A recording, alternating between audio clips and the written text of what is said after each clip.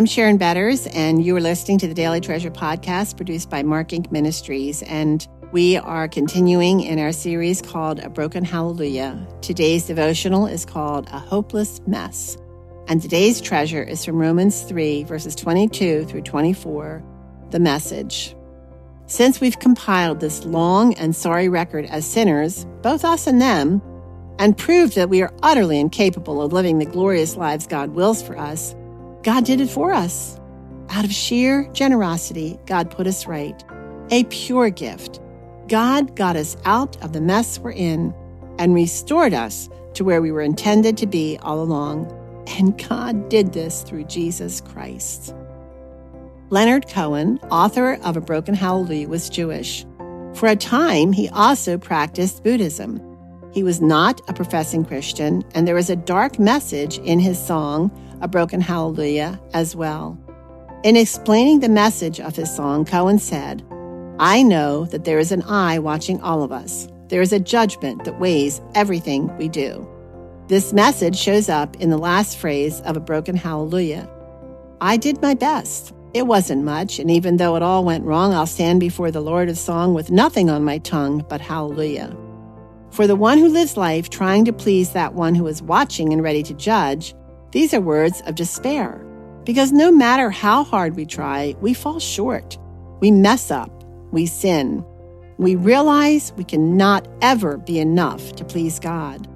When our mantra is to just try hard and hope for the best, there is no assurance of God's love and acceptance, because it is only through the sacrifice of Jesus that we are redeemed, not by trying hard. For a child of God, one who has been forgiven and experienced salvation purchased by Jesus, these are words full of hope. We know that our best is at best a mess. We might do everything right, but tragedy forever breaks our hearts. Our best often leads to a place where everything goes wrong. Like King David or Samson, we make life-changing choices that lead to agony and lifelong consequences. We deliberately gossip, slander, hold on to bitterness and anger. We struggle to obey God's call to gratitude and a long obedience in the same direction.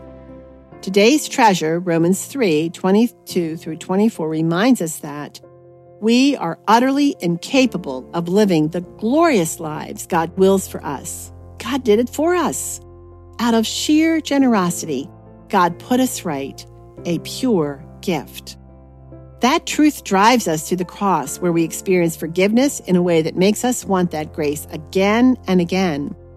When we come as God's children, cleansed by the blood of Jesus, broken and repentant, we discover that all the time His grace covered us.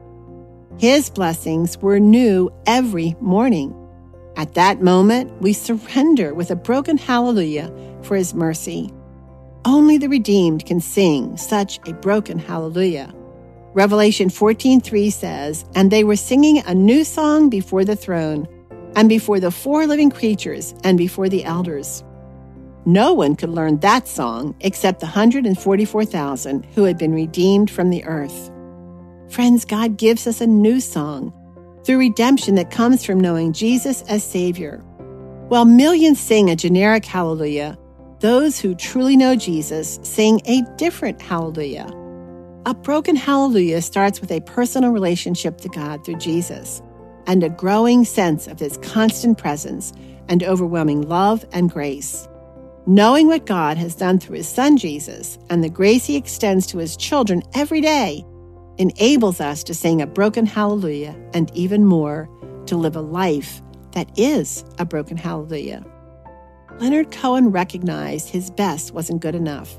He did not understand that he could come to the end of his life with confidence that because of Jesus, he could stand before God with nothing but a hallelujah that flowed from gratitude for the sacrifice of Jesus.